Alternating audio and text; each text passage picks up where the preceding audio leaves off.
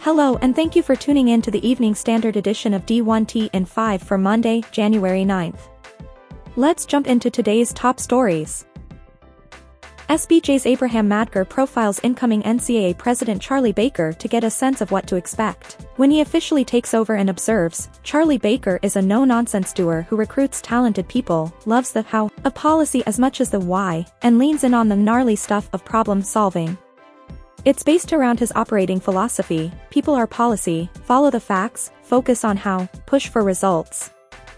Madker, who read Baker's book, Results, Getting Beyond Politics to Get Important Work Done, and also spent time with Baker via Zoom last month, also points out that in hiring, Baker looks for people who aren't interested in making things just 5% better but dramatically better. He wants no jerks, but strong personalities, commanding presence, and smart as hell. Check a big yes on all three. But no loudmouths, know-it-alls, and over-the-top arrogance. College Football Playoff Executive Director Bill Hancock says today was a normal CFP game day board meeting. Per The Athletic's Nicole Auerbach, who reports, group touched base on every aspect of CFP. Some initial planning for expansion in 24 and 25, but no major decisions yet. Hancock confirmed, again, that the CFP is expanding to 12 teams, 6 highest-ranked champions and 6 at-larges, for the new contract that begins in 2026. Also from Hancock regarding the new CFP contract, we'll start talking about 26 when the time is right. Colorado AD Rick George joins the Canzano and Wilner podcast to discuss the hiring of Coach Prime and says he actually spoke very little with Sanders throughout the process beyond a lengthy first phone call in which George outlined the opportunities and challenges associated with the job. At that point I didn't know if he was interested or not, but I was very candid about where we were at with some of the stuff out there about not being able to get transfers in, and we didn't have a great collective, and you've got to talk about the good and the bad. And I think it's important that you lay that out because you don't want him to come in without knowing the total scope of this. George goes on to note football social media followers have more than doubled since Sanders came aboard, and notably, we're gonna sell out our season tickets, we've got sponsors now that are coming to the table that want to be involved and engaged. Our merchandise was up 600+% in the month of December, and we didn't hire him until the 4th. We'll grow our ticket revenue maybe 100% in 1 year.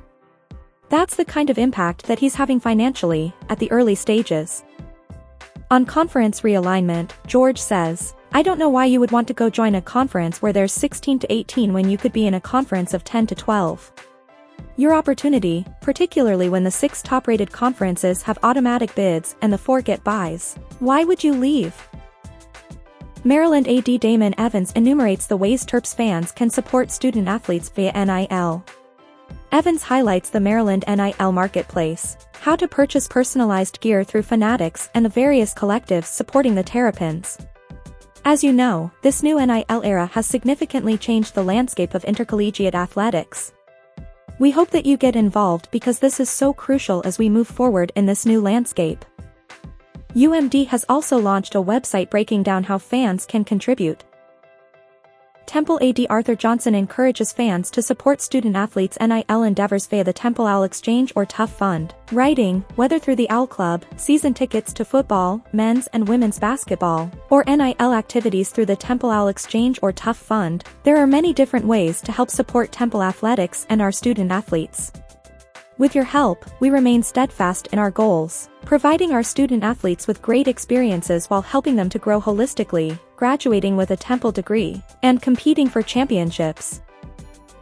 Collegiate Sports Associates promotes Vice President/Chief Operating Officer Drew Turner to President, succeeding CSA founder Todd Turner, who will assume the role of Chairman.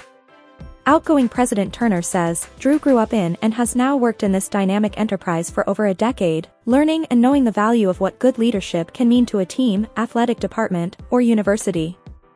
He has proven to be a successful, experienced leader and a fierce competitor, yet a true teammate dedicated to serving CSA's university partners and the enterprise of college athletics.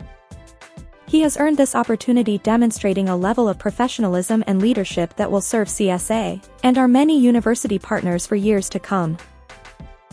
Thank you for tuning in to the Evening Standard edition of D1T in 5 for Monday, January 9th. We'll see you back here bright and early tomorrow morning.